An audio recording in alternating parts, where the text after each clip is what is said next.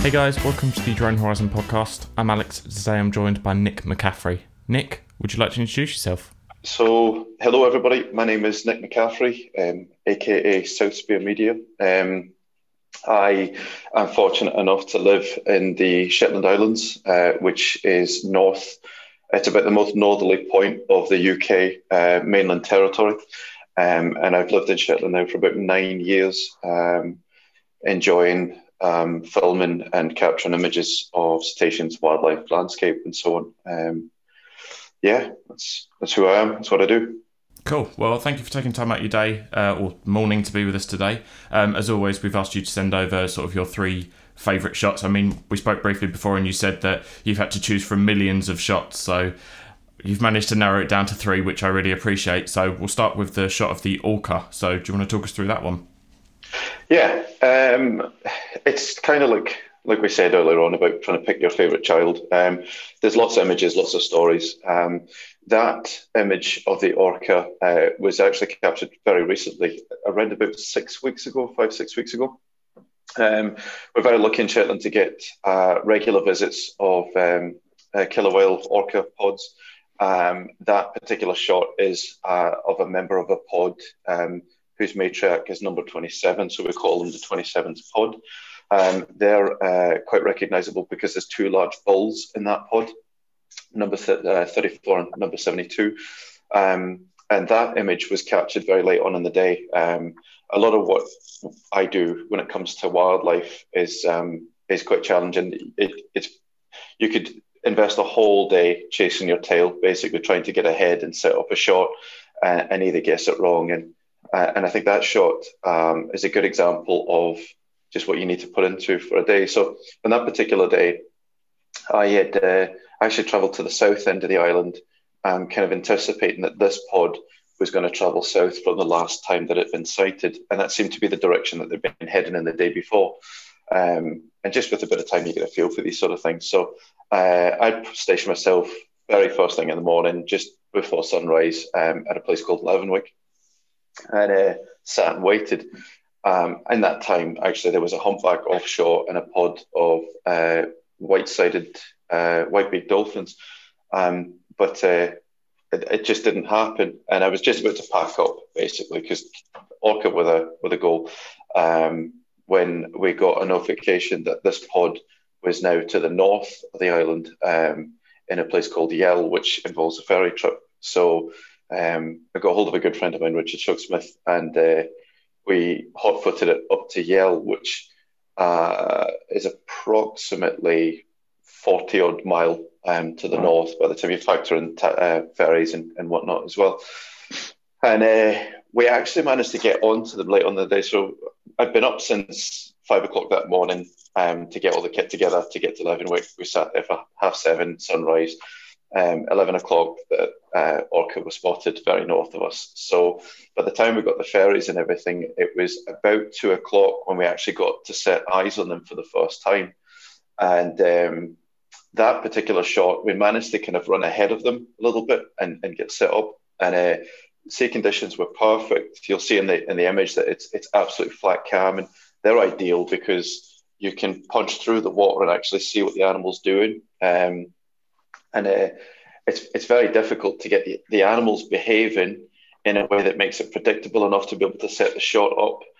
The wind up here can play havoc with you. It was flat calm, and the sea state was like glass as well. So you get that mercury kind of look to the water. And yeah, the animal was really docile at the time. They'd just had a kill. They'd fed on a seal, and they were just really socialising. So you could play with your angles, and you knew you had a bit of time. You weren't in a bit of a rush, and you could kind of just calm and take advantage of that. And that's how I got that shot. But that shot was by the time we got home, about 14 hours of work. Wow. We did do some filming as well, and that also makes it difficult because you're trying to take images for yourself and sort of capture video for other projects at the same time. So you're always trying to steal the right moment for the right thing. We'd filmed the seal being consumed, so I felt that I'd had enough there to switch to doing some images, some stills images instead. But yeah, it a lot of work for what was in effect maybe about 10 to 15 minutes worth of actual film, and probably about 20 to 30 actual stills images in 14 hours.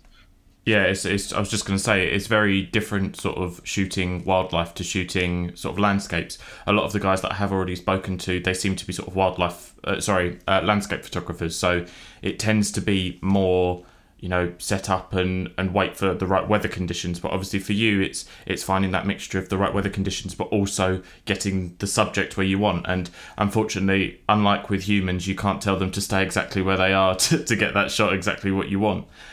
So obviously you mentioned that you shoot both video and photography as well. So is video more what you do for your commercial work? I know obviously we've touched on that, so we'll speak about that a bit later on, but you sort of more do photography as your personal hobby, but tie it into the commercial work if you can, kind of thing. Yeah, I think there's lots of things about it. As I delve deeper into commercial work, I tend to do a lot more video now for commercial aspects of work, but the stills are kind of mine. They become my babies as such, and that's kind of how I've got more interested in photography. I think the other thing as well is the better I am at photography, the better I get at recording video as well. You just get smarter at anticipating what the light's going to do and stuff like that, and how filters are going to affect your shot and so on.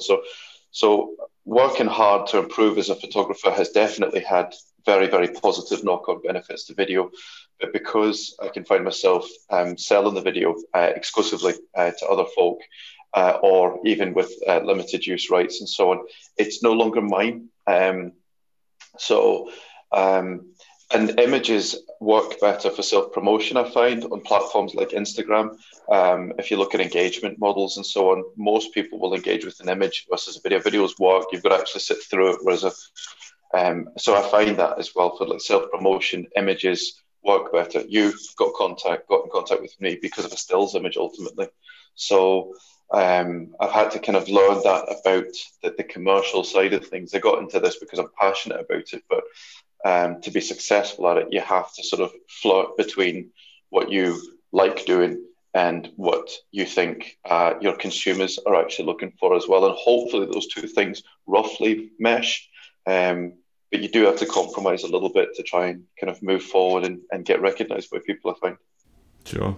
So sort of, how do you find, obviously shooting wildlife, that comes with a sort of own challenges of its own. How do you find the animals sort of respond to having your drone around? Because obviously drones are quite noisy. And do you tend to find that they get scared by the drone and sort of move away, or is it sort of, are they all right with it? Every animal is different, every single animal. And I get nervous actually talking to people about it because I would not like to promote the reckless use of drones around easily intimidated animals. I have worked with a number of research institutes, particularly around cetaceans, and they're far less invasive than traditional methods using boats and DSLRs and that kind of thing. But there are a lot of animals that are easily scared by drones. So, for instance, seals. Seals are something that you have to be very, very mindful of. And even if you are, typically what I film is cetaceans and otters and things like that, but you can forget that there's maybe seals on the shore as you fly over the shore to get out to the open water to film the animal, the cetacean. And a lot of the cetaceans I film are killer whales. So the last thing you want to do is manipulate a scene where you've actually possibly scared a seal into the water for the killer whale to then consume it. So you have to be really mindful of these things. But killer whales themselves are, I suspect, and I'm not aware of a body of evidence to support the theory, but I suspect they're so used to being harassed by birds. Often what I'll observe is on a kill where orca have consumed a seal, they'll get harassed and bombarded by seabirds, seagulls and so on. And that's a hazard. So if you are flying in proximity to something like that, you have to be very mindful and anticipate how the birds are going to react if and when they catch the seal, because they're going to compete with one another to get whatever remains of the seal. So I would say that they pretty much, I have captured them glance at the drone, and they seem to be aware that it's not a bird, but it certainly doesn't seem to have any bearing on their behaviour whatsoever. Otters, on the other hand, we've got a number of otters that live nearby me. And what I'll do over time actually is habituate them to the drone. So I've got a number of drones, but definitely sound and size profile are important with something like an otter. But so is exposure, just gentle exposure over time. You can start to create when I say over time, I mean weeks potentially. You can start to creep the drone in a little bit closer, and you'll notice that the otter's not really looking at the drone that much anymore, and it's less of a threat. An otter, when it's feeding, is often very mindful that a seabird might come and steal its food. So it might not be that they're actually intimidated by it, but you've maybe altered its behaviour because it thinks it's now competing. So I would say be very, very careful about flying drones near any animal whatsoever. And it really helps to know your animal too, your subject, how it's going to respond.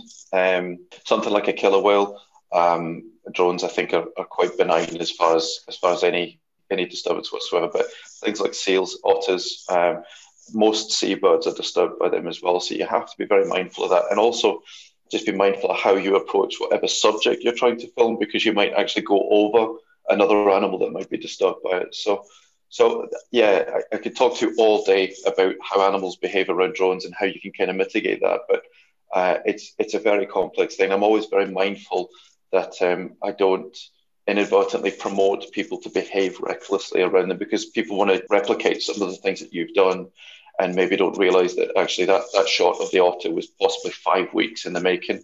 And things like that. So it's a really complex sort of field, and it's unique to each animal, I find, as well. Yeah, definitely. And obviously, you mentioned about the seabirds and seagulls and that kind of thing.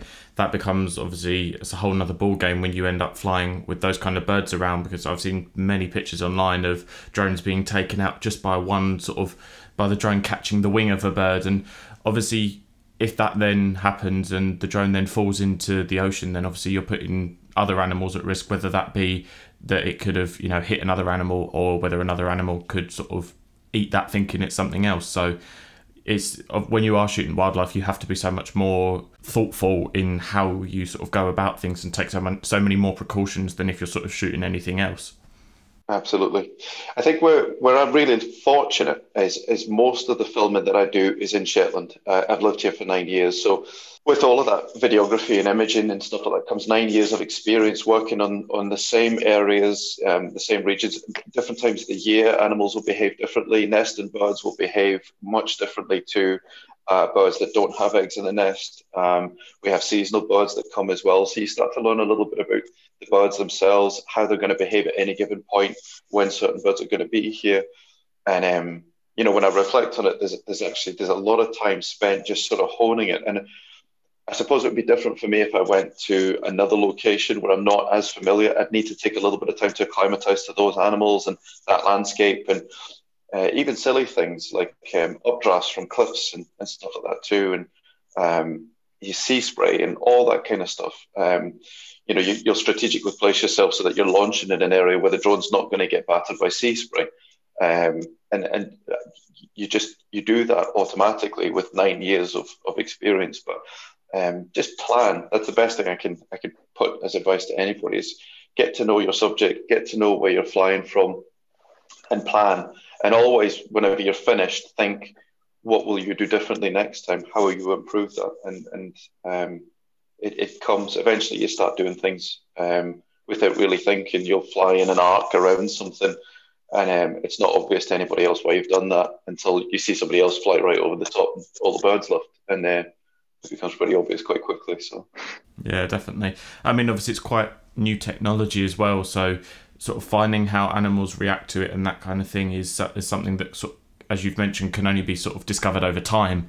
There's not really sort of any research in how certain animals respond, so it's sort of something that you're having to do on your own and find how, as you mentioned, obviously different animals in different places will respond differently. So it's just sort of, as you mentioned, just being aware of your surroundings and not sort of rushing to head first into a lot of things, and sort of spending that time will mean that you get the shot that you want in the end, hopefully. Yeah, absolutely. Cool. So if we go on to your second shot, which is the one with the paddleboarders in the middle, and you've got a lovely sunset. It's a really nice composition, this one. Do you want to talk us through this one? Well, that's actually two kayakers. And I'm actually one of those kayakers. So one thing that I've learned about filming wildlife is that you need to be versatile so that you can maximize every opportunity that presents itself, because you don't know the next time it's going to present itself. So um, I film a lot of otters, and one of the best ways I find to film otters with drones, funnily enough, is to use kayaks, because you can cover a lot of shoreline without too much hassle. And that particular shot is it just demonstrates that it's possible to launch and land drones from kayaks. And on that particular day, I had my Mavic 2 in my backpack. That's a little cluster of islands that's very close to where I live in. I'm very keen on kayaking, so we were coming back from a paddle, and the sun was setting in amongst them, and we could kind of compose the shot so that the sunset is roughly lined up. I launched the drone from the kayak, roughly in the centre of those isles, flew the drone back, composed the shot, and I took a landscape shot, so it's a stitch, which is all pretty straightforward to do in the Mavic. And I really liked that shot. It was a long day on the kayaks, and we got lots of really neat things. Did a lot of exploring, and could finish it off with quite a memorable shot of what was a very memorable day. And brought the drone back in to land on the kayak, and everything came back in one piece, which is always good. But yeah. So it's perfectly possible to launch from a kayak as long as the conditions allow. And you can get shots like that, which are really good. And what's great about it as well is not only can you use the drone to compose your shot, but when you're on a kayak, you yourself can move as well and just make sure that it all works. So it's one of the beauties of the drone is you can take images of yourself where you can be the subject in your own shot. And that's one of the big reasons why I got into drones, is you can do cool things like that. And you have your own kind of keepsake of what was a very memorable evening. So. Definitely. I mean, when you mentioned about sort of this shot being like a multiple shot, is this something that do you normally take multiple shots and stitch them together, or do you use sort of the panorama features within the drone and let it auto stitch? I'll do both. One of the great features of Mavic 2 is that you can get it to store all the stitch images, the original stitch images, in a separate file. So sometimes the auto stitching isn't perfect. You'll notice on the horizon maybe is a bit staggered or something like that. And you can normally fix that with basic software like Image Composite Editor or something in Photoshop. So 9 times out of 10, I would say that the auto stitching function is really good, but it's good practice really to just keep the original images anyway. And I think you need to forensically look through your stitches too, because you'll sometimes miss a stitch that on an auto function that you can maybe clean up later on. So if you were selling that to a customer, you want to make sure that you've gone through every sort of inch of that image just to make sure that the stitch all works. But the auto stitch feature on the Mavic 2 is pretty solid, particularly on flat cam days where the drone itself isn't having to kind of compensate a little bit. But it's a great little feature. And then you can always just tweak it a little bit in Lightroom, just make sure exposure is right, and bring out the shadows and so on, because obviously it's multiple settings for multiple images. You can flatten it all out. But 9 times out of 10, what you get out the drone is actually perfectly usable, and looks pretty good, to be honest. Yeah, sure. So sort of obviously taking off from a canoe, how do you find that works with sort of return to home features? Have you found, obviously you probably don't use this sort of auto return to home, but how much would you trust that in a setting where in an emergency you would have to use the return to home? I suppose it's all relative to how much you've moved. So you can enable smart return to home where on GPS-enabled devices, the return to home is locked to the control itself, or return to home is linked back to the original home point. On something like a canoe, you're not actually moving that far, or a kayak or paddleboard. Most of the time what you're doing is you're launching and your energy is consumed in just flying the drone as opposed to carrying on what you're doing. There's a few ways around it. If you've not moved particularly far and you have, by chance, lost sight of the drone, then it would hit return to home because you'll have a good idea of where the takeoff point was.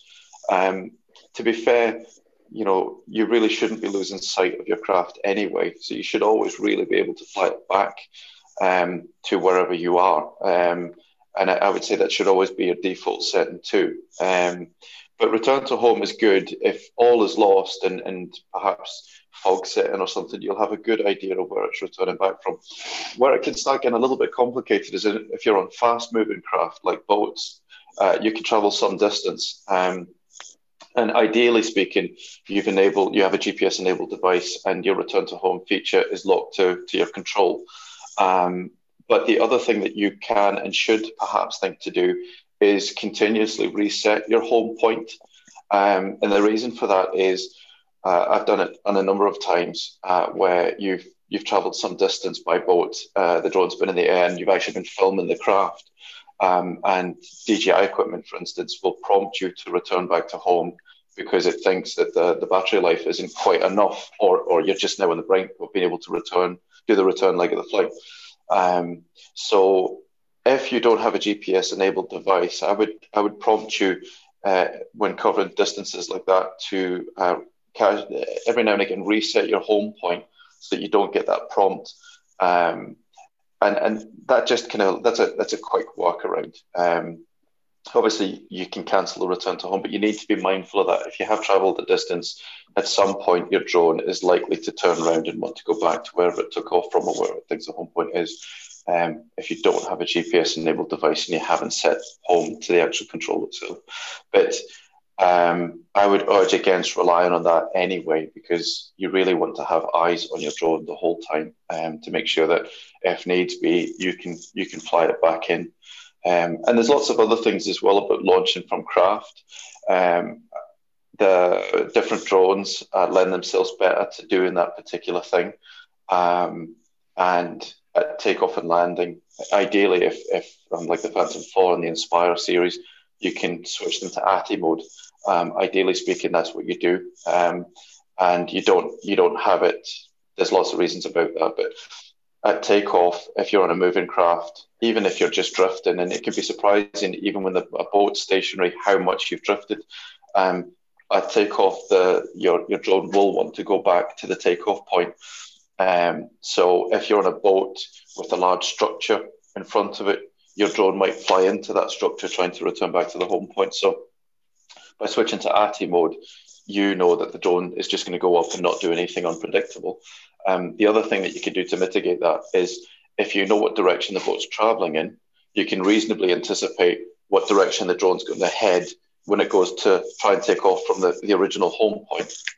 And you can make sure that everything's clear. So you can either get to the highest part of the boat and take off from there. So you know that if it does do something a bit unpredictable, it's just going to go without hitting anything. Or you can station yourself in a place where you know that you've got a clear line of sight and there's nothing that's going to obstruct the drone.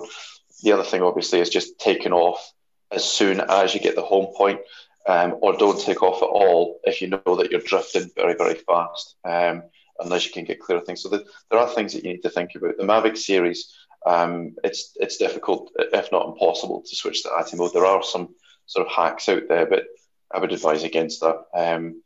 And the Inspire and the Phantom series, they're great because you can just manually switch them to ATI mode, and you don't have to worry about that. And then you can put them to GPS if you want to take your hands off the controls to do something.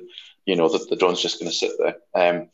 But working from boats is a very challenging field, and I would be very, very careful about that. Boats, particularly kayaks, paddle boards, and so on, they don't move as fast. So you don't have structures like aerials and things like that to worry about. So it's easier to cut your teeth doing stuff like that. But then you need to be fairly competent at kayaking and paddleboarding because you're also in the water on a kayak and a paddleboard while you're trying to fly a drone. So yeah, it's very, very challenging, but you can get some very, very interesting shots that nobody else or very few other people are doing. And that means that your work stands out a bit better. So yeah, it's worth just trying to push your limits a little bit, but just think everything through, try and anticipate what the drone's going to do and how it's going to behave. Yeah, definitely. I mean, obviously, you're talking about boats. That sort of leads nicely onto your third shot, which is the one of the RNLI boat in the middle. So do you want to talk us through this one? Were you on the boat when this was coming back in, or was this one that you sort of flew it out to capture the boat coming back in? I was on another chase boat at the time, and I'm actually part of we're local lifeboat crew, so everybody knew what was going on, and yeah, that shot entailed launching from a boat, and then chasing the RNLI lifeboat to get that shot. And that shot is very close to home, actually. There's one thing that annoys me about the shot in the wake of the boat. There's a little wiggle towards the end. So I have every intention in summer to try and do that shot again and have kind of a nicely composed straight leading lines and stuff like that. But it's a very neat shot that puts our lifeboat in its location, our local hunting grounds. And it was a beautiful day. And I think it sells Shetland as well. That's a fairly typical summer's day. But again, a technically challenging shot. You are launching and landing on a boat, a moving boat, chasing what is a very fast boat as well. But you can see that if you work at it, you can see what you can deliver, and it's a perspective that could only have been achieved historically using helicopters.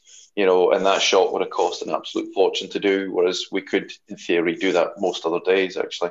It's not essential to do a shot like that to launch from the shore, from a boat, but on a fast-moving boat like that, you'll very quickly run out of range. You'll exceed the legal limits and so on. So launching and taking off and landing on a boat enables you to follow something like that for quite some time and work on your shot and try and compose it properly without panicking that you're going to run out of range or anything like that. So it just opens up what's possible. A technically difficult shot to deliver, but when you've got all that time, you can get a few runs at it and practice. So yeah, I was really happy with that shot, and the crew were too. We've actually used that shot on the 8th Lifeboats Facebook page, and it's been circulated quite a bit. It's gone down really well, and I'm quite proud of that, actually. So sort of moving on to your backpack and what you take with you in terms of kit. Obviously, you've mentioned that you've got a couple of different drones. So do you want to talk us through sort of the different drones you have when you choose the different ones to take out? Any drones that you've sort of had previously and then upgraded to? Do you want to sort of run us by what you use? Yeah. So everybody comes into this from perhaps two different places. Maybe I'm a dying breed, actually, but I got into this by building craft. I've always been a recreational remote-controlled aircraft flyer, and really got into drones at quite an early stage, building my own kit and so on. But for me, the paradigm shift was with the Phantom 3 Pro. That's pretty much when I stopped building drones, because it delivered 4K 30. Gave me around about 20-25 minutes of flight time. It was reliable. I wasn't having to check connections or solder points or anything like that. Batteries were easy to get hold of, and it just delivered, and it flew every time. Give or take the odd little flyaway here and there that you work around very quickly. It was a solid bit of kit and pretty much eliminated the need to build any other craft anymore. There was still some stuff that you needed big heavy lift drones for, but the Phantom 3 was the first drone I think you could say was both reliable and reasonably portable as well. So it lent itself really well to kind of starting with the kind of out there more adventurous landscape stuff and wildlife, and that for me was pretty much the paradigm shift. I have the Phantom 4 Pro. That again was a step on, the 1-inch sensor. 60 frames a second. They were all big deals. It was really just a more polished Phantom 3. And then you had collision avoidance for the first time as well, which is quite neat. The Phantom 4 Pro wasn't perfect, but it was a solid bit of kit, and I still use it quite a bit for launching from boats. It's probably still the best drone out there. I think the legs make it very easy to hand catch and securely hold, but there are downsides to it. You get your props in shot, you'll get the legs in shot as well if you're doing extreme maneuvers. It's relatively big compared to the Mavic series, but it's a solid bit of kit. And I still think it's the nicest drone to actually fly in terms of camera drones out of the box. I love flying the Phantom 4. It's very responsive. It turns very quickly, but you can deliver nice smooth shots as well. And I love how you've got the option to put it to ATI mode, which is really good for a lot of the stuff that I do. But I will say that I probably use my Mavic 2 Pro. I had the original Mavic, and great bit of kit, really neat, small, compact, and a very good drone to get into this kind of thing. You can get lots of them on eBay, second hand, and they're really, really portable. But it didn't have the 1-inch sensor. I think low light, it started to fall apart a little bit. So when the Mavic 2 came out, I was very quick to trade up to that. And that's probably my go-to bit of kit. 10-bit color, D-Log. I think the only thing it's missing is 60 frames a second in 4K, and the ability to switch into ATI mode would be good for something, for a lot of the stuff that I do. But I'll carry the Mavic with 8 batteries, and I've got the smart controller and the backup controller, because the other thing that's a bit of a nuisance is with the default controller, it tries to charge your phone or display screen device, and it kills the actual controller's battery, which drives me nuts. So I keep spare controls in the bag, because as much as I would say keep your phone or your display screen, your iPad or whatever, fully charged all the time, I find the biggest limiting factor to all-day filming is actually the control's battery life itself. The smart controller is better for battery life, I find. And for things like kayaking, you've got less cables, and it's much easier, quicker to deploy. You can pull it out. There's no faffing about connecting things together and stuff like that. So I'll keep the smart controller and a backup control in my bag. Generally speaking, with the 8 batteries in the Mavic 2. And it's a great bit of kit. It does 90% of what you want it to do. But I would love to shoot in 4K 60. And I would love to be able to switch to ATI mode. And you always want better quality. You always want bigger sensors and all that kind of stuff. I've got the Inspire 2 with the Zenmuse X5S, and I've used the X7 as well. And it's a great bit of kit. I think it's starting to date a little bit now, the Inspire 2. I know there's rumours about the Inspire 3 coming out. It's pretty much the go-to for the serious work. And to be honest, when you're getting into commercial work, people don't want to see a Mavic 2. They want to see an Inspire or something. They want to see something that nobody else really uses. But in reality, it's quite cumbersome. A lot of what I do is on foot, or I have to access by kayak or mountain bike or boats and things like that. And it's difficult to package the Inspire in a way that's going to keep it safe and doesn't pretty much consume the entire deck of a boat. So it's a bit of a nuisance, actually. It's a big old beast. And it's very expensive to work with, too. Batteries, roughly speaking, are about 175 a battery, and you need a pair of them. So, you're over £300 per flight for a set of batteries. Whereas the Mavic, that's 2 batteries and some change. So, the economics of the Inspire are exponentially greater to use than the economics of something like the Mavic. But the Inspire is an absolute weapon. It's got a lot more power. You really can't compete with the cameras, and you've got choice. You can put different cameras on it, different lenses. But it's noisy. It's bigger and more intimidating. It's going to cause more disturbance both to people and animals. So it is compromised in some ways. But if you're going to do professional work, it is something that you need to think about, because it is something, whether you're going to use everything that the Inspire does or not, customers do feel a sense of confidence when they see something like the Inspire come out, even if you end up flying the Mavic 2 a lot more. But yeah, it's a real solid bit of kit, but it's very expensive to work with, and it's very expensive to crash as well. So you tend to be a little bit more risk averse when you're flying it, and the consequences of an injury or harm to anything are quite a lot greater with something like the Inspire. When you look at the size of those props and how fast they're spinning, if you hit somebody or something with it, it's going to be bad. So you're very mindful of that, and you tend to fly it a bit more conservatively. but it's great for chasing things, the Inspire and the Phantom.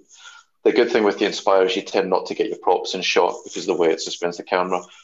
So the Phantom is pretty quick. The Phantom's pretty good for chasing stuff, but you will get legs and props in shot, and it's a bit of a nuisance. You don't get that with the Inspire, and it's just got that little bit more punch as well. So great bit of kit to fly, but probably not what you want to start off with. I've got the Mavic Mini 2 as well. That's just a backup drone. And the beauty of the Mavic Mini 2 is it's so small that I can carry it plus 3 batteries in my backpack with my Mavic 2.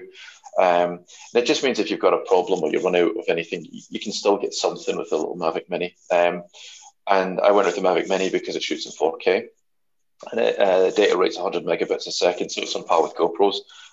So it's a very useful bump up from the original Mavic Mini. And I thoroughly recommend it as a bit of kit. It's very quiet. It's very discreet. And it's got its place. And I plan to use the Mavic Mini more to film otters and things like that, just to see whether I can improve on some of the film work that I've gotten and lessen the disturbance to animals like that. So I think I've pretty much got everything DJI has made, more or less. It's solid gear. It works out the box. And I'm somebody that used to build stuff as well. So the novelty of that wore off very quickly when you just...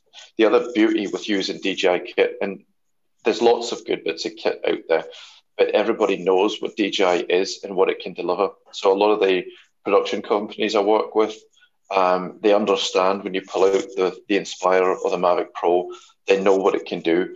And a lot of the format stuff that you get will actually explicitly say what settings they want your Mavic 2 in, kind of thing. So DJI's got the jump on other manufacturers. The user experience is probably that little bit more polished than most of the other manufacturers.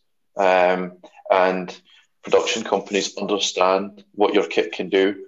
So that saves a lot of time and a lot of hassle, because you can just ask them what format you want your kit to be in, and they'll tell you, you want your contrast set to here and your sharpness set to there. So yeah, I use DJI kit predominantly, but I have used the GoPro Karma and a few other things, and I would just say it's just that little bit more polished, and the industry understands DJI kit better than anything else. So that's why I tend to lean towards it. Yeah, I mean, I think DJI, especially, they're the industry standard for a reason. Their kit is very reliable, and even their sort of more beginner entry stuff, such as the Mini 2, is really, really good value for money. And it's sort of, the Mini 2 especially, it's almost in a class of its own in terms of weight and cost, that even the competitors, it stands well above them. I mean, obviously, you've mentioned that you've got quite a lot of drones, which makes me happy because I love drones, but would you say that the biggest sort of differentiating factor between the Mavic 2 and the Phantom 4 is the ATI mode switch? Because obviously they're both pretty similar in terms of camera, and obviously the Phantom is marketed more as a sort of prosumer drone, whereas the Mavic 2 is more of a consumer drone. So what would you say are the sort of differences between the two of them? I think the lines blur. I mean, we put these arbitrary titles on things like prosumer and consumer and stuff. I would say, funnily enough, some of the higher end production companies I've worked with have asked us to use the Mavic 2 over the Phantom, and the reason for that is 10-bit color, which the Phantom doesn't do. So from a post-production point of view, the Mavic's actually the most solid bit of kit, because you can grade the colors in better with the video footage that you get.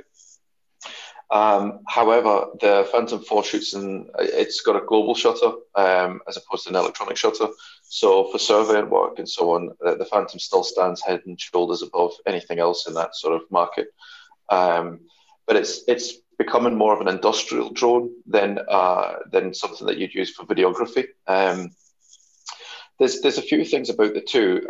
The ATI mode on the Phantom is a standout feature, but I think it's not something that many people would even miss, in all fairness.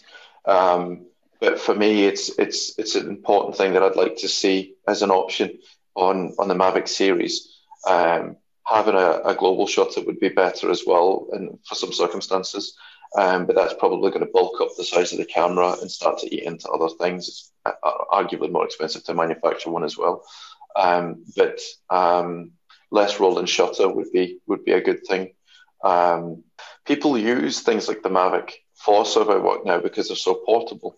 You can climb up to the top of a hill and launch it quite easily, whereas the Phantom, to do that and take the batteries that you need to take as well, and roughly speaking, you could carry 2 Mavic batteries for 1 Phantom battery. Batteries are getting harder to buy now as well. The Mavic's just so much more portable. They both have 1-inch sensors. But yeah, standard features are global shutter on the Phantom and 60 frames per second in 4K. But standard feature for the Mavic is that you've got 10-bit color in D-Log in .mov format. So, one's possibly better for TV in that your post-editing flexibility is better. You can grade in colors and so on. The footage is probably going to look a little bit better on a graded Mavic video clip versus the Phantom video clip. But downside is 4K 60 frames a second is quite neat.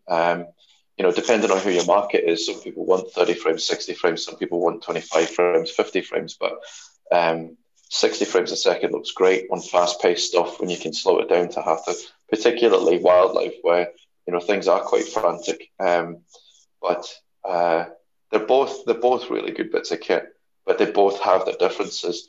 And I rather wonder, DJI probably could make the one standout perfect bit of kit that takes the best of both. Maybe we'll see that in the Mavic 3. Who knows? Yeah. Obviously, you mentioned as well that you use the Inspire 2. So is that something that you tend to use for when you just do sort of commercial work? And if so, do you use the 2-man op on that? And do you use are you the drone pilot, or do you operate the camera? Sort of, which do you prefer to do? Yes to all answers. So I do use the Inspire 2 for a lot of commercial work. It's very rare I'll voluntarily take the Inspire out on a hike up a hill just because it's so heavy and cumbersome. And generally speaking, I'll take 6 batteries, which themselves weigh a bit of a ton. The control's bigger and heavier as well. But yeah, in commercial work, when you're working from a vehicle or something like that, the Inspire's pretty much the go-to drone of choice. And yeah, I'll often use a mix of dual operator and single operator. I am, generally speaking, the pilot at all times in a dual operator capacity. It's good if you're working with higher end productions where whomever you're working with is very clear what kind of shot they want. So it's actually easier just to hand in the control sometimes and say, well, there you go. The problem you've got with that, though, is that just because somebody's good with the camera doesn't mean they're good with the drone camera, because filming from land is completely different from filming from a moving craft kind of thing. So I think a lot of people maybe think it's easy, and then you give them the control, and it's a bit of a mishmash. I think if you're going to work in a dual operator role, definitely get some flight time in with your camera person, and learn what WADs to use, and learn how the other one is going to work as well. Because how I fly a drone will be different. You might get somebody that's had a lot of experience flying the camera of a drone, but each pilot, as is each driver, is very different in their style. So you kind of need a bit of time to make that work, because you're kind of dancing together a little bit. You need to be able to anticipate how that person's going to move and just calibrate to how quickly they dial everything in. And like I say, just work on the words that you use as well, so that you're clear when you say this is what I'm going to do. Particularly with wildlife, when you don't get many chances to do that shot over and over again. So dual operator roles bring within their own challenges. And the best advice I can give you is, before you get to that kind of crunch moment, spend as much time with your other operator as you can. And the other thing, something like the Inspire, that will disorientate you is, if you're used to flying yourself as both the pilot and the camera person, you'll know what orientation the camera is relative to the drone, because you're controlling both of those things. And most often than not, if it's just me, I'll fly the drone as if it is the camera. So I'm very rarely panning the camera. I'll use the drone to do that instead. but when you hand over to a dual operator scenario, they will pan the camera. So you need to look at the FPV to just make sure that you know what way the drone is pointing. The FPV camera on the Inspire is a bit rubbish in terms of resolution. So if you're trying to track an animal and you're looking at different animals, the FPV is looking at one member of a pod and the camera's looking at it, you can very quickly get yourself confused. So it's risky sometimes going with the dual operator role, but there are other really neat things you can do that just make life easy. So, climbing and doing a spiral, it's much easier and much more controlled if the dual operator, your second camera operator, is controlling that rotation. So both have the pros and their cons, but you can deliver so much more in that function, that setup, if you have a good relationship with the person that you're working with, and equally they have to be prepared every now and again to take their hands off the controls, give you full control, get set back up again, and then hand control the camera back up. You'll find a system that works for you, whatever that may be, but it just takes a little bit of time just to bed that in and get comfortable. But yeah, it's a really cool function. Sure. So, sort of, how did you first get into photography? Did it start with obviously, I know you mentioned that you enjoy sort of flying model aeroplanes and model RC, that kind of thing. So, did your interest in photography come from enjoying the model stuff and then moving into drones, or did you start sort of with a DSLR and then discover the sort of unique perspectives that you could get with drone stuff? Because obviously you've not really mentioned that you've take many DSLR pictures. I mean, I don't know whether that's just because you've sort of not mentioned it, or whether do you just not take DSLR stuff? No, I do. I sort of, there were two concurrent paths that I was on. So I've always been into adventure sports. I've always been a keen mountain biker, downhill mountain biking, kayaking, and so on. And have always been into photography for those reasons. It was always difficult to take action cameras with you because they were quite big and bulky at the time. But, you were always looking to try and mount a camera onto whatever you were using at that time to give a sense of how fast you were traveling and just give people a real-time feel for that. And my other interest has always been flying remote-controlled aircraft and building them and so on. I remember when the 4Cam came out, and it was a kind of bullet camera with a cable that went to a DVR that you put in your backpack, and you now had this cable that you had to remember was there while the camera was mounted to your handlebars, and I don't know how many cables I snapped, and the DVR stopped recording in the back because it either ran out of battery or disconnected. But it gave you a sense of what was possible. And then GoPro came along with their Hero series, and you now had a waterproof unit that could take a bit of a tumble, that was self-contained, and then because the cameras got smaller, you could mount them to your remote control craft as well, and this was quite cool. And you could film your plane flying around now in a perspective that you never really seen before. And then people started mounting those cameras to drones, and I moved over from fixed wing craft onto rotary craft drones. And you could now actually have a stationary shot of the mountain bike going underneath. So it just sort of morphed, really. The two things in tandem sort of gelled together. And a lot of the stuff that I used to do and still do is around adventures, filming the kind of things that I get up to. And as drones became more portable, as the cameras got smaller, they lent themselves better to taking out. But I have got much more into my DSLR stuff now to kind of hone my craft. So I always used to have portable cameras, and they were good. But I used a Panasonic G9 just now because a lot of what I do is video. The G9 lends itself really well to video, but it's also Micro Four Thirds, so it's small and it's compact. So I can get my G9 in my backpack. The lenses are also quite small relative to the focal ranges and so on. And the Micro Four Thirds system is compatible with the Inspire lenses too. So from a business perspective, I just have to buy one lens that works across two cameras. So I do use a DSLR. I use the Panasonic G9 because that makes a lot of sense for me, and it's portable. And for wildlife, the G9's got a fantastic Lumix lens It's a 100 to 400 mil lens, which gives you a 35 mil equivalent of 200 to 800 mil on your full frame kit.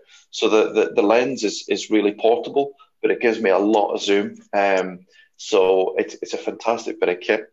And what's really good about stills photography is I've got all the time in the world to play with things. I don't have to worry about battery life counting down or where I am relative to the drone. So it's getting back into stills photography has definitely made me better at capturing images with drones. But it's definitely the drones. The drones are the priority, and everything else is to try and make that better. But I really enjoy stills photography because it's just that little bit less frantic. And especially with the 100 to 400 mil, I can capture behaviours from the ground without causing too much disturbance. And it's really neat. I really enjoy it. It's just nice to do something a little bit different, and all of those skills that I honed doing that transfer back into the drones. So it's made me better as a more rounded videographer, photographer. So how did that sort of lead into your commercial work then? Obviously, we've briefly touched on the fact that you've worked for sort of different companies and that kind of thing. Was it a case of you getting in contact with them, or did your hobby sort of, you spent time building up your hobby sort of portfolio, and then that became more available and people saw that and sort of decided to get in contact with you? I think it's definitely the latter. I have a YouTube profile, and I just had some kind of show reels on it, basically stuff that I thought was quite cool. And locally, people get to know you and get to know what you're interested in, and try and help you. But there's a few very skilled people on this island, but you become a kind of group of go-to people. But my first big breakthrough really was. I was just doing what I normally did and went to go film a pilot whale that was behaving quite oddly in a little kind of bow, which is a bit like a Norwegian fjord up here. And I went along to go and see what this pilot whale was doing and see if I could help or just get an idea of what was going on. And I bumped into, as I was packing up my gear, another car pulled up next to me, and they opened the boot of the car and they pulled up some Sony FS7s and just some big kit. And I wondered if they were new. So I asked the chap, what are you guys doing here? And they had said that they were actually up filming a series for the emergency services in Shetland. And they thought they'd come and have a look at this pilot whale. And I got to talking to them because I happened to be on the lifeboat crew as well, and said, well, are you working with the lifeboat? And they said they were at the time. And I said, well, I could put you in touch with their local crew. And as it happened, a week on from that date, we were doing an exercise with the helicopter. And I thought, this is going to look fantastic with these guys out filming us working with the Coast Guard helicopter. And so that we changed numbers and so on. And later on in the week, we got to talking to the guys. And one of the guys said, do you know the chap that has the YouTube page and has a show reel called This Is Shetland? And I said, well, yeah, it's me. And the team said, well, we'd be really keen to speak to you about your archive and so on. And it was them that got me encouraged into doing more commercial work, because they wanted to use that footage as part of their production called Island Medics. And they basically helped fund my permission for commercial work. So I got my PFCO pretty much off the back of Island Medics pretty much paying me for that. And that enabled me then to provide them with archive footage that they could use. And then I have worked with a lot of that crew since then, because some of them are freelance and they go off to work with other production companies. And if there's a production in Shetland that needs some sort of landscape footage, they're very quick to kind of promote who I am and what I do. But it was really just kind of over time building that relationship up with people. And I think as well, just doing what you like doing. So I enjoy filming cetaceans and landscape stuff. And that lent itself really well for what these guys were looking for. It was exactly what they were after. So yeah, I was really lucky in that people approached me But it was because of, perhaps of all the hard work that I'd put in the past. But I did it because I loved it, not because I was looking for somebody to notice me. And I think that's key. If you were doing it in a kind of contrived way, it probably wouldn't be very natural, and you'd probably be jumping between formats and stuff. So if I can give anybody any advice, it's find what you like doing and be the best at it that you can be. And I can more or less guarantee you that will get somebody's attention at some point. But you can't beat doorstepping as well. I do, if I'm aware of a production that's looking at something like Shetland, I will make contact with them. But I don't think there's a linear path in nowadays. I think building up your profile on things like Instagram and Facebook and YouTube, they're never going to cause any harm. Emailing any production companies out there is also a really good move. Letting them know who you are and what you do. But what they want to see is a kind of history. They want to see some of your work. So the best thing you can do is just stick at it, so that you have a portfolio of some sort that people can look at and get a feel for what you're all about, what you're good at as well. They want to see somebody with experience and enthusiasm. Yeah, just put the work in, and people will find you. Is what I think, really. And try and do things differently too. Try and do things that stand out, because I think drone work is becoming quite ubiquitous. We've seen the same shots all the time. So things that really stand out, like that humpback whale shot. I just happened to find a humpback whale that was sleeping.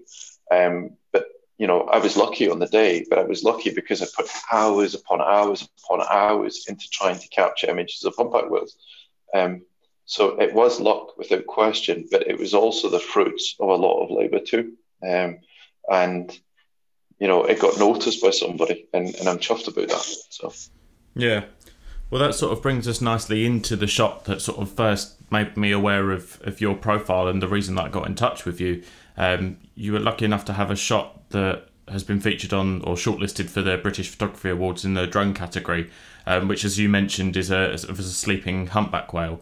So do you want to talk us through just sort of briefly how this shot came to fruition? And obviously I know you said that you came across it, but I know in the description you said that you were out sort of looking for a humpback whale. So do you want to just sort of touch on that quickly? Yeah, absolutely. So Shetland we've got 25,000 people here, and there is a kind of group of people that are really quite enthusiastic about things like cetaceans and landscape and so on. And we've got really, really interesting sites like the Shetland Orca Sites Facebook page and Shetland on Camera. And you'll see the same people popping up on these things. So this humpback whale was local to me, and we have a salmon farm nearby as well. And I've got some friends that work for the salmon industry, and they were very quick to notify me that there was this humpback whale nearby where I live in Aith in Shetland. So they gave me the heads up that this animal was around. And I have a boat, but my boat wasn't working. So I phoned my mate Paul, and he gave me his boat, which is awful kind of him. And off we went looking for this humpback whale on the 19th of March, I think it was last year.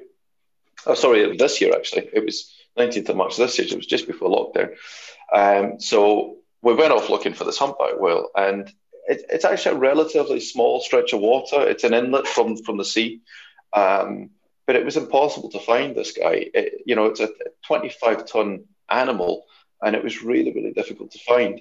But I managed to get eyes on something in the water near a little island by where I stay called Muckle Row, and we thought we'd just bring the boat in as close as we dared, and then I launched the drone instead just to double check what it was. And as I got over the top, I could see that it was a motionless humpback whale, and it was just every now and again casually coming up to breathe and then coming back down again. So that's why it was so difficult to spot, because normally what you'll see is this big mushroom blow, and you'll see the arching back, and even in a fairly rough sea, a humpback whale is quite easy to spot. But this guy was just like a log breaking the surface and then coming back down again. And it gave me the chance to launch from the boat and get that particular shot. It's really difficult with humpback whales, particularly in the water, the pectoral fins are always white, or there's patches at least of white. You'll notice some humpback whales have got quite dark pectoral fins, but there's always white on them. And getting the exposure right for that's really difficult because their skin's quite dark and grey. So, I had a bit of time to muck around with exposure settings, but that was about the best that I could get was that particular shot without losing the detail of the actual whale's body, but equally not having the pectoral fins blow out the image as well. So it was quite good to have a moment with a static whale like that. That most often than not, when I'm filming them, they're moving or they're feeding. So yeah, I was really, really lucky. And you're always very mindful when you're working with cetaceans from a boat that you maintain, appropriate distances. You're not causing any disturbance. You're certainly not chasing them or anything. But that's the beauty with the drone is you don't have to be close to an animal like that to get a cracking shot, and you pretty much don't cause any disturbance whatsoever to the animal too. So I could come home with this fantastic image that I'm incredibly proud of. I can't tell you how chuffed I am to be shortlisted in my category as well. That's really all I was ever hoping for was just to have your work tested against other people, and it was good enough to be shortlisted. So I'm really, really chuffed, and it was an amazing day, and it was just before lockdown kicked off as well. So it was kind of one of the last days I had before we were in this weird COVID bubble. So I remember the day quite fondly, and it was quite a unique moment, and that image means quite a lot to me in lots of different ways. Yeah, definitely. I mean, it's obviously you mentioned about sort of having the really sort of high contrast between the rest of the body and the fins. Is that the reason that you opted to go for this shot in black and white? Because sort of I would imagine that a shot like this would have looked probably quite lovely in colour as well, but I'm just interested to see why you opted to go for this in black and white rather than in colour. On my Instagram account, you'll actually see a colour version of it. I think what's interesting with humpback whales is when you go black and white and you bump the contrast up, you start to see the scars and the story that's written on the animal's body, and you can see. I just think it works better for the image. Humpback whales aren't particularly pretty animals as such, but when you go black and white and bump the contrast up, you bring out all those little nicks and cuts, and I just think if you can read the animal's story just that little bit better than in colour. Some people have actually asked me for the colour version of it. They clearly prefer that, but for me, something like that animal actually, there's a really interesting story about that. A good friend of mine, Kim Sawicki, she's a research fellow in the States, and she's particularly interested in entanglements. So that's when animals become entangled in fishing gear, rope, and rubbish out there. And that particular animal, she could see from the marks on its tail that it's been entangled at some point. There's symmetrical scarring on both edges of its tail fluke. That when you work with that, you can bring out that detail. And again, there's a story there. That animal has clearly been entangled at some point and has broken free and has lived to fight another day. For me, as a bit of a geek when it comes to these kind of things, I like the black and white because it is a bit like reading a book when you look at that animal's body. But the colour is fantastic. The colour is really neat. But I want to kind of get a feel for where that animal's been and what stories it's got to tell, and that's why I went with black and white with that. But there are some people that prefer the colour, and beauty is in the eye of the beholder. So on my Instagram page, you've got both versions of it basically. I think definitely for an animal as old as probably this humpback whale, it works, as you say. Now that you explain obviously why you've done it, and you can really see all the scars and stuff on it, and it makes you appreciate it, and it makes it stand out from just any other photograph, because rather than it just being a humpback whale, if you would see another picture of this whale, you would be able to tell that it sort of pinpoints it. It's almost like you can see the fingerprint of the whale rather than it just being a generic whale, which obviously is probably what makes this one stand out and was probably why it was shortlisted. I mean, it is a fantastic shot, and it's obviously, by the sounds of it, it was years of sort of build up and sort of honing your craft almost to to get this shot, and it's very well deserved to be up there. So best of luck with that one.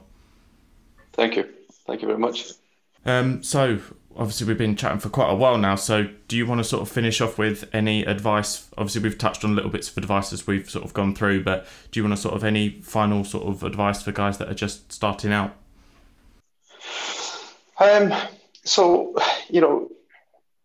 working with drones, there's so much you can do with a drone, and really the only limit when it comes to drones is your imagination. Ultimately, you always want to look at what you do. Try not to get stuck in a rut. Try and work with different subjects. What's worked really well for me is to work with other people that direct you a little bit, because I found at the very beginning when I started to get into commercial work, I kind of had like set moves, set maneuvers. But when you start working with other people that challenge you to do things that are a little bit different, or they make you see things from a slightly different angle, and that's definitely working with other people has massively improved my skill set and the work that I produce, and it keeps you from getting in that rut. Working with different subjects equally is a really. I don't tend to do a lot of urban landscape stuff, but I would like to. It's always quite neat to work with geometry and leading lines and stuff like that. But equally, I'm sure there's lots of people that work with urban landscapes that would like to work with wildlife. So, don't ever think that you've gone down the wrong path, because if you become an expert in that field, that in itself is valuable, because somebody will be looking for you with that skill set. I think if you're whatever field that you end up becoming particularly interested in, think about it before you do it. For me, filming a lot of wildlife, or trying to capture rare moments out there in the wild, you can get caught up in the fluster and the panic, and you can do stupid things like not put a propeller on right, or launch without a memory card, or all that kind of stuff. So before I leave every day, I make sure my batteries are charged. I make sure I've got a memory card in the drone that's clean, and I make sure I've got other memory cards as well. So you get into the habit of swapping memory cards in case you lose the drone. At least you've got the footage. Check your props, be quite pedantic with your gear, make sure that everything's working. It wouldn't be the first time I've checked a prop and realised there's a little bit of a split, especially in the Mavic 2's props. They're quite soft plastic and they can't tear. You might land on grass or something like that, not even realise that you've damaged the prop. So feel the leading edges of things. The last thing you want is an equipment failure right at that moment when you're looking for something to happen. So, practice, even just go out the back garden, providing that's legal and safe and so on, and just get some flight time and just go on through maneuvers. It wouldn't be the first time I found like a pole or a rock and just practice doing orbits around it, both clockwise and counterclockwise, because you can get really comfortable doing a clockwise rotation and not a counterclockwise, and somebody asks you to do it the other way, and all of a sudden this is a big deal. So, you'll never do any harm just flying the drone. Just any minute of flight time is time well spent. Play with your camera. Just get the feel with it, and definitely think about getting a stills camera. It doesn't have to be a DSLR. It could be anything. Even play with the settings on your phone, but learn the relationship between ISO and frame rates and shutter times, and what they can do for you. Think about filming in manual. More than anything, it just means that you're not going to get sudden jumps in color profiles or sudden jumps in ISO or whatever it is.